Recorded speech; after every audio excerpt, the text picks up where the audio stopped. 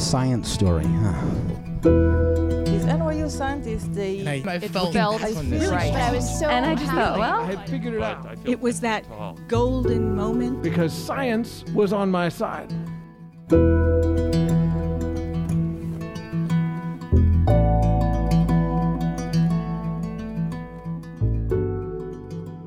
Hey everybody, welcome to the Story Collider, where we bring you true personal stories about science. I am your host, Erin Barker. And I'm Liz Neely.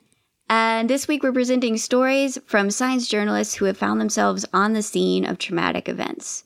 And these stories are really about what it means to bear witness to tragedy, which is something that we think about a lot at Story Collider. So when I joined Story Collider initially, I did not realize what I was getting into. I just thought, oh, stories about science, right? But really quickly, I realized that as story producers, we were asking people not just to talk about what was sometimes a profoundly difficult life experience, but specifically like to tell us that story, to relive those memories and walk through them together. And Erin, you do this so well. And I was really impressed by what good listeners our team is. And I think it's why people feel safe in telling us hard things. And I remember, there would be times when a storyteller would then ask like, oh, is it okay if I tell this part of my story? Because I don't want to upset the listeners.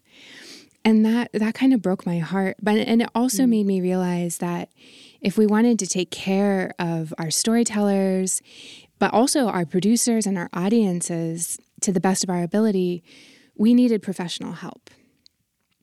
Totally. And luckily we found that. Exactly. Go to the experts. So we recruited two amazing people to our board of director, both a psychologist and a psychiatrist. So now we have Dr. Ali Mattu, who you may have seen on a recent Netflix special about the mind explained. He also has a YouTube channel. I met him through Erin.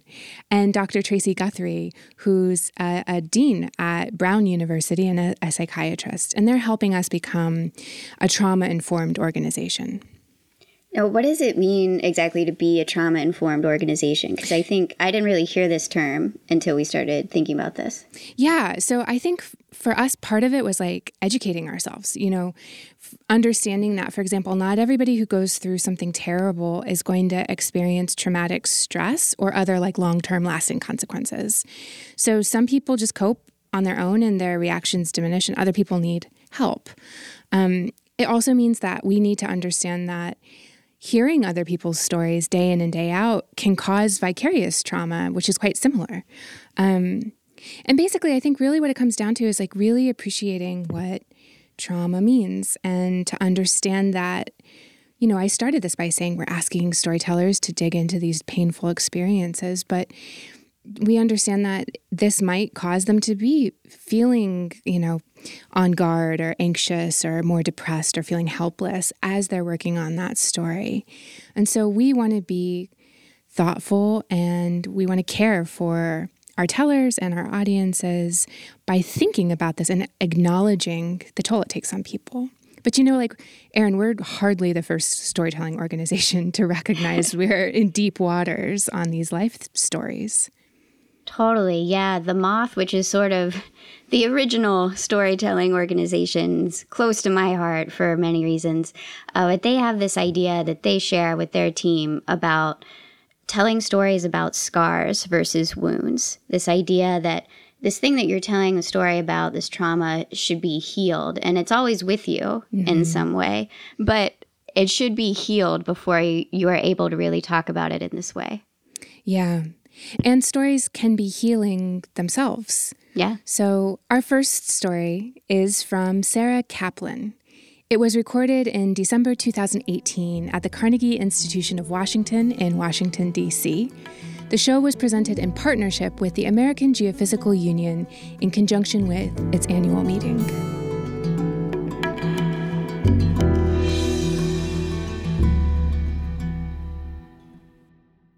So, I'm a science reporter at the Washington Post. What does that mean? That means I get to spend all of my time telling the most interesting stories in the universe.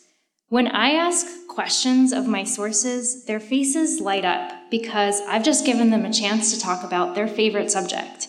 And when I publish a story, people's eyes widen because they've just learned something new and fascinating about their universe. Every day, I get to feel wonder and curiosity and awe, and I get to share that feeling with other people. And I'm getting paid for it. What a racket, right? Most days, I think I have the best job in the world, but not on October 2nd, 2017. The night before, a gunman opened fire on a country music festival in Las Vegas. It is the deadliest mass shooting in recent American history. All day at work, this television monitor by my desk keeps flashing updated death counts from the shooting. 12 people, 25 people, 58 people. Part of me just wants to bury myself in the science story I'm writing about bird migration, but another part just can't tear my eyes away from the carnage on that screen. The scope of the tragedy is so devastating that the Washington Post deploys more than a dozen journalists to Las Vegas to cover it. It's all hands on deck. And so when an editor walks to my desk and asks me if I'm available to help, I say yes. I've never covered anything like this before, but I'm heartbroken and angry and I want to do something. And as much as I love my beat, this feels like the kind of story I'm supposed to tell. I'm a journalist, and this is my chance to use that to make a difference, I think. So I arrive in Las Vegas, and my assignment is to write stories about people who were injured. And my editor tells me to go to the hospital and see if anyone there is there to visit someone who was hurt in the shooting. And I'm standing outside, watching people walk past me, and everyone looks so exhausted and stricken. And though I go up to people and ask if they want to talk to me, nobody does. One man sort of blows up at me and he says, "Can't you just leave us alone?" After a few hours of this, I go back to my car and cry in the passenger seat, feeling really overwhelmed and really, really guilty as I replay that conversation with that man in my head. It hadn't been 36 hours since the worst moment of his life, and now this total stranger wants to ask a bunch of personal and probing questions about what happened. It just feels wrong. Most of the time when I ask my sources questions, that's how I show them that I care about them as people. But this man's message is perfectly clear. If I really cared about him, I would let him be. By the end of the day, I still haven't found anyone who wants to talk to me. And I go back to my hotel room and call my friend Jessica, who is one of the best journalists I know. And I tell her, I can't do this. I can't bring these people comfort or solace or help. All I'm doing here is making their pain worse. Maybe I shouldn't be here. Maybe I should go back to DC, back to the kinds of science stories I usually cover. Those stories are important, I do believe that, but they feel like lower stakes. All of the life or death questions about dinosaurs were answered 66 million years ago. And nothing I do could cause a black hole to feel grief. But Jessica doesn't buy it. She tells me, "You're there to bear witness. Not everyone is going to be ready to talk about what happened.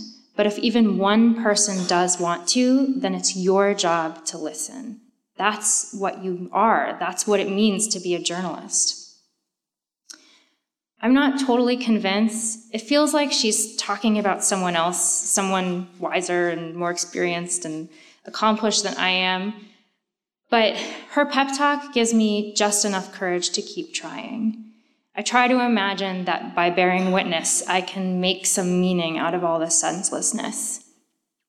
So the next day, not able to bring myself to go back to the hospital, I try a church where I meet a pastor who tells me about some members of her congregation who were there for the shooting.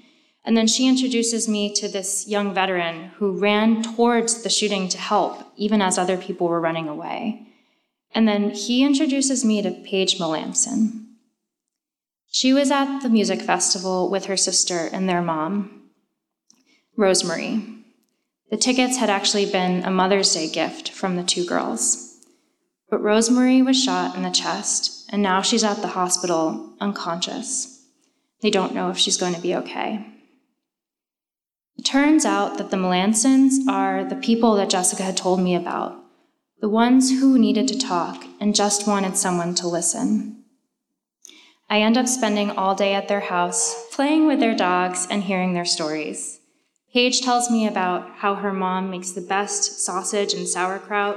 Rosemary's husband, Steve, tells me about visiting his wife at the hospital and seeing her in her bed and wanting to just lie down next to her and hold her. But he can't because Rosemary is too fragile to be touched.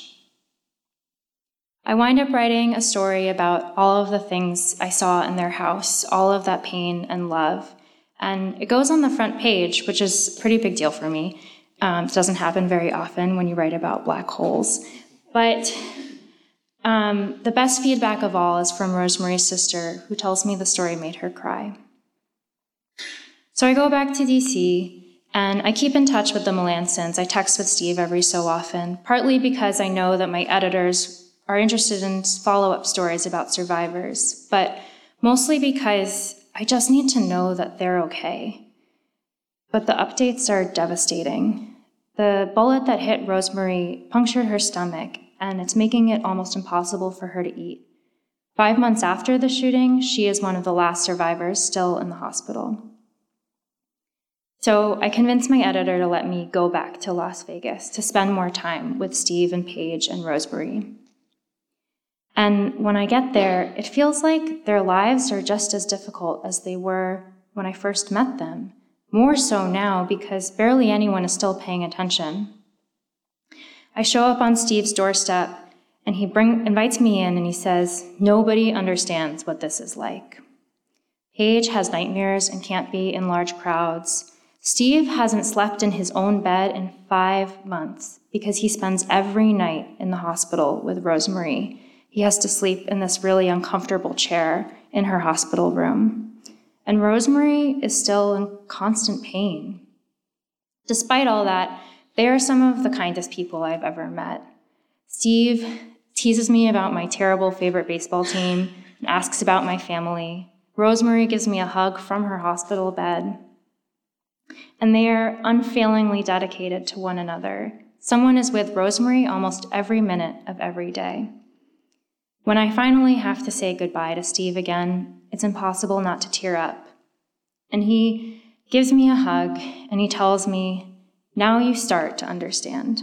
When I get back to DC, I have a really hard time living with some of the stories I heard.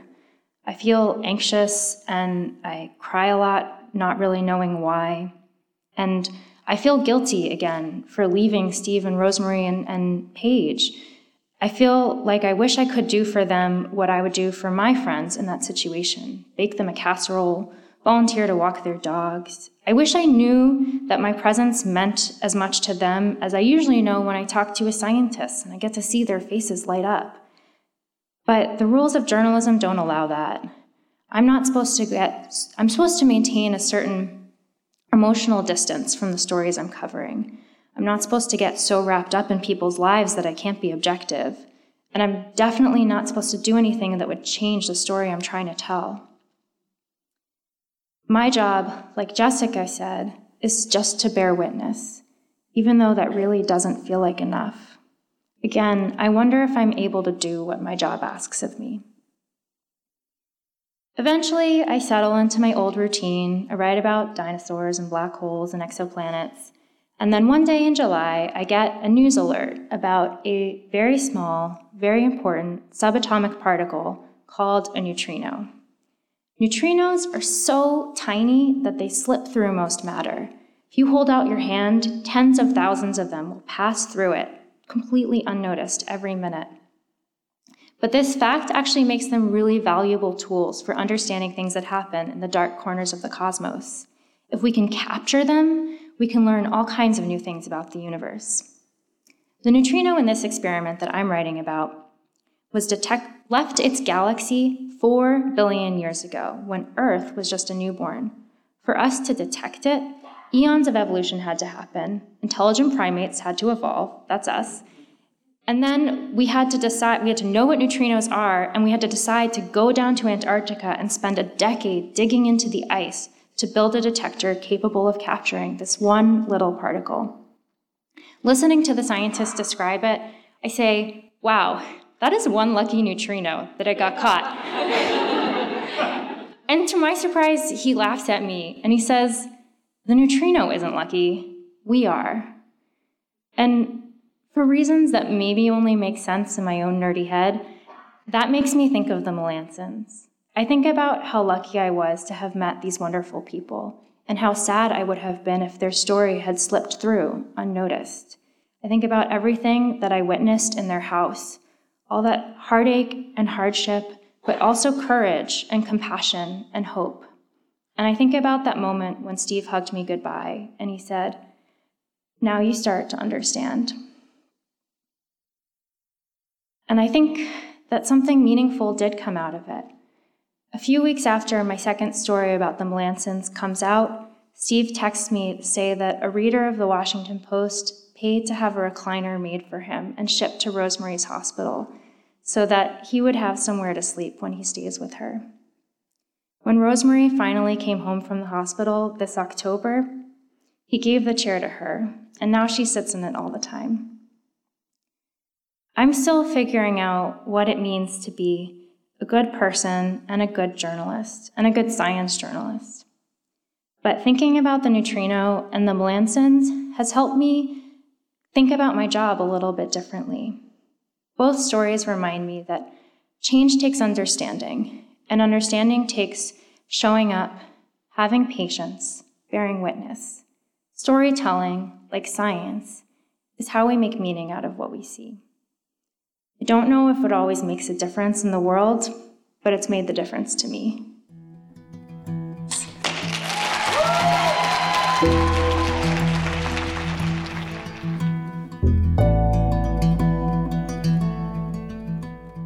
That was Sarah Kaplan. Sarah Kaplan is a science writer at The Washington Post. She went to Georgetown University to study international affairs, but fell in love with science after writing a story about snail teeth.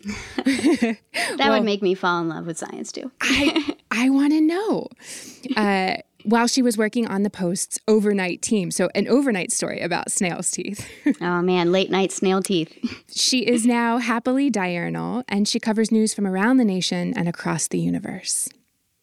I love the part of the story where Sarah's friend tells her, you are there to bear witness. Like, what a powerful statement that is.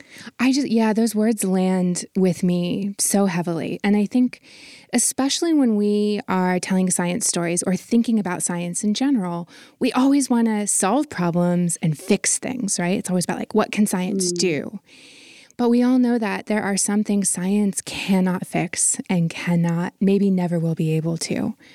And so just to sit there with someone, to not flinch away or abandon them or say it's too much, I think is a really powerful human connection.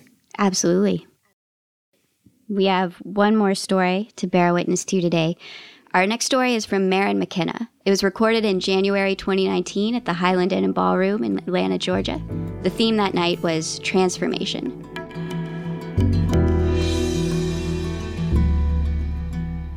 On the day after Christmas, 14 years ago, an earthquake tore open the floor of the Indian Ocean. The seabed split north and south, and the shockwaves rippled east and west.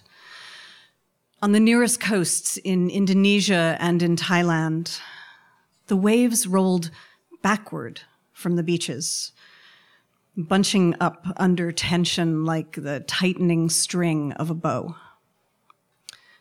And then the tension broke, and the waves roared forward, a 30-foot wall of water moving faster than an airliner can fly. The waves swamped harbors and jetties and beaches. They tore up trees and crushed concrete and flung steel boats like they were driftwood. They swirled into villages and sucked away people who were fishing and sunbathing and standing in their kitchens, brewing coffee to start their day. The waves roared back out to the ocean as fast as they had come, and then they calmed and rolled slowly back to the land again. When they reached the scoured beaches, they brought bodies with them. A few days later, I landed in Thailand. I was a newspaper reporter, and my job was to write about epidemics and disasters. I had scooped up a photographer, and we made our way to the devastated coast, and we did what reporters do.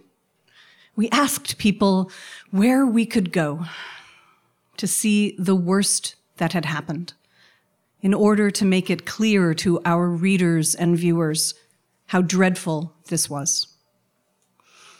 Almost everyone we met said that we should head further north to a coastal province called Phang Nga and a temple, a Buddhist monastery known as Wat Yan Yao.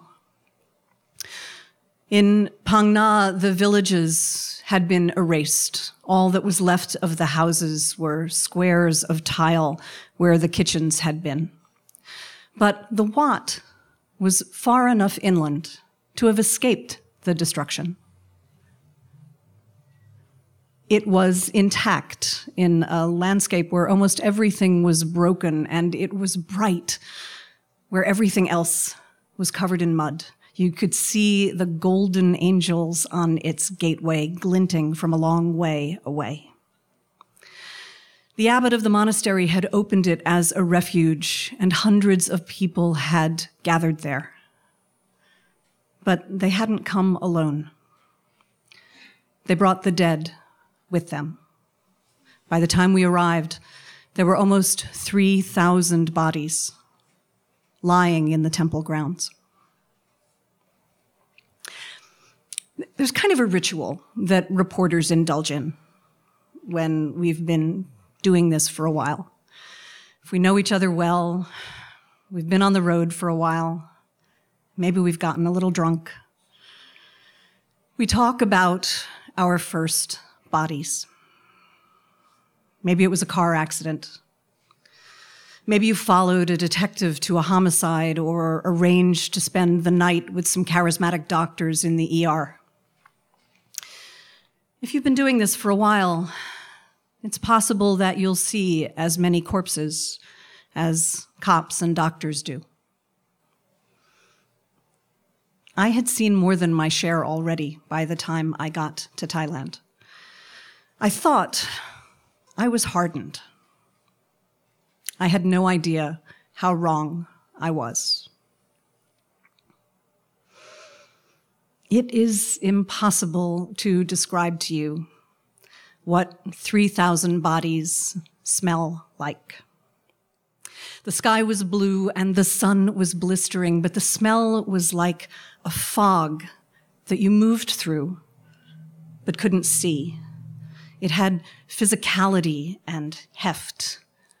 It clung to our clothing and our skin, and we could smell it even after the Thai military rolled in with a convoy of refrigerated trucks and locked the bodies away. And as much as we could still smell them, we could still see them too. Because photographers had come and taken thousands of pictures of the bodies, and someone had found giant boards of plywood and propped them against the walls of the monastery. The photographs showed scars and hairlines, birthmarks and tattoos, anything that would help distinguish one anonymous corpse from another. Families who had lost someone to the waves came to the Wat to peruse the photographs, looking for a detail that would let them identify a body and bring a loved one home. And I watched them day after day patrol up and down the rows of photographs, and I was in awe of their strength. Because I, too, knew what it was like to confront a photograph that encapsulated the worst days of my life. When I was 5 years old, my mother died of leukemia. Family history says she only knew that she was sick for about 10 days. I didn't know much about her growing up. My father never spoke of her, and the trauma of her sudden disappearance had taken my memories away. But what I did have was photographs. Family members slipped them to me over the years, thinking that I ought to know more than I did. I never really wanted those photographs. People forced them on me, but I never looked at them very hard. I never asked questions about them. I slid them in envelopes and I stuffed them into drawers. I thought I didn't want to know the middle of the story when I already knew its tragic end. Going to the tsunami changed my mind.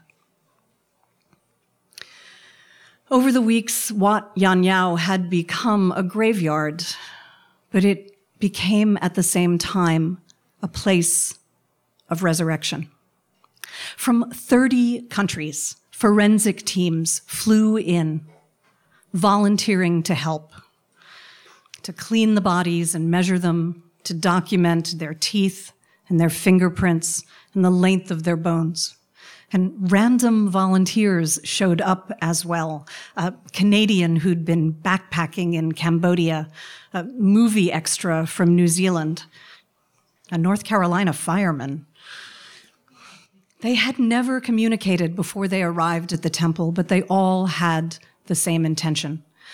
Someone who spoke English wrote it down for them, found a long piece of paper and tacked it up above the gates of the Wat and scrawled on it in big letters, "We will bring them home." Outside the gates, it got busier as well. The families who had come to look at the photographs didn't leave afterward. They came back again and again, day after day.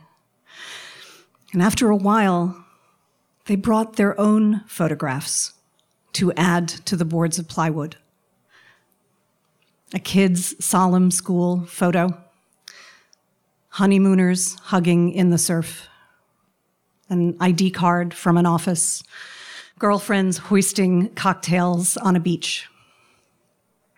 On each of the photographs on the back, in the handwriting of a dozen countries, they wrote names and towns, ages and cell phone numbers, hoping that someone would make a connection. Side by side with the inexorable proof of death, they reconstructed the stories of lives. One of the volunteers had been a graphic designer in California, and before he got on the plane, he loaded his laptop up with powerful photo editing programs.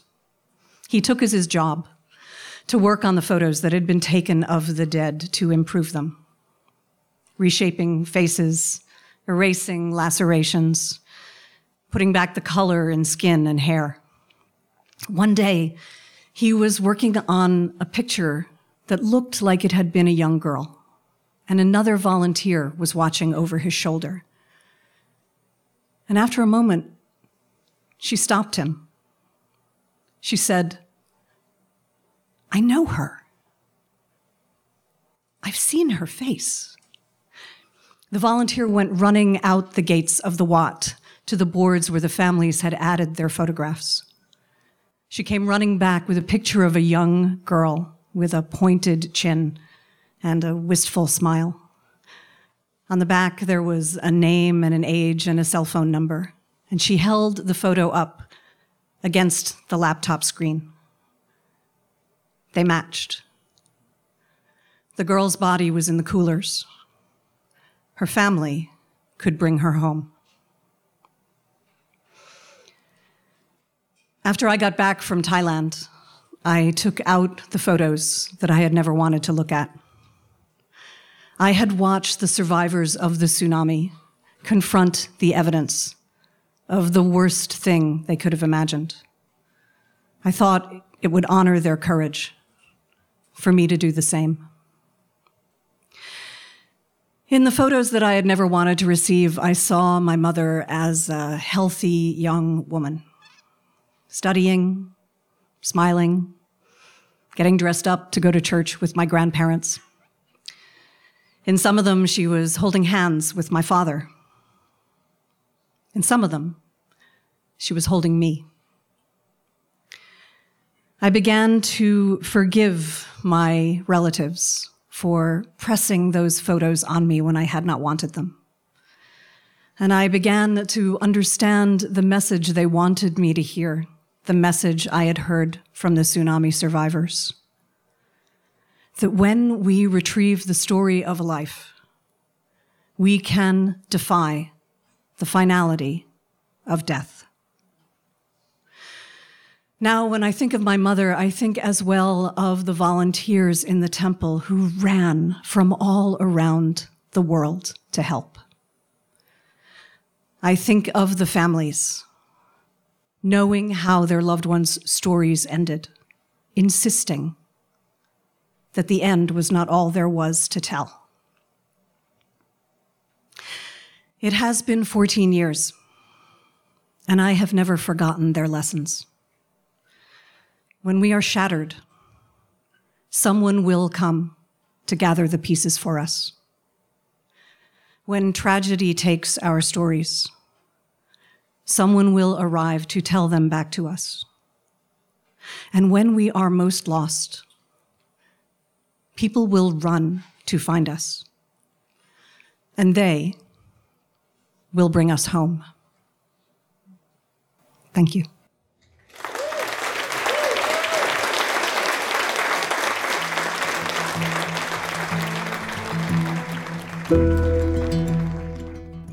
That was Maren McKenna. Maren is an independent journalist who specializes in public health, global health, and food policy.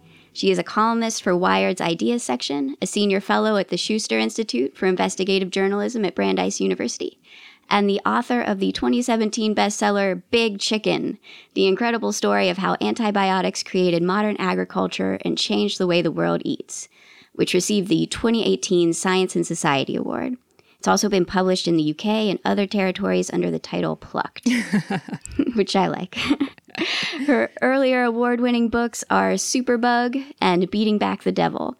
She is one of the stars of the 2014 documentary Resistance, and her 2015 TED Talk, What Do We Do When Antibiotics Don't Work Anymore?, has been viewed 1.6 million times and translated into 33 languages. I suggest not paying attention to that particular talk if you're having a sleepless night. Yeah, Maren's work wow. is amazing. Yeah. Thank you so much, Sarah and Maren, for your stories today. Thank you. The Story Collider is great for the support of the Tiffany & Co. Foundation and of Science Sandbox, a Simons Foundation initiative dedicated to engaging everyone with the process of science. The Story Collider is led by me, Artistic Director Erin Barker. And me, Executive Director Liz Neely. With help from Deputy Director Nissa Greenberg, Operations Support Manager Lindsay Cooper, and the rest of our amazing team. The stories featured in today's podcast were from shows produced by Miriam Zering-Hallam, Shane Hanlon, Mesa Salida, and Callie Vinyl. The podcast is edited by our podcast team, which includes Zoe Saunders, Jun Chen, and Gwen Hogan. The theme music is by Ghost. Special thanks to the Highland Inn and Ballroom and the Carnegie Institute of Washington for hosting these shows. And to everyone out there bearing witness right now. Thanks for listening.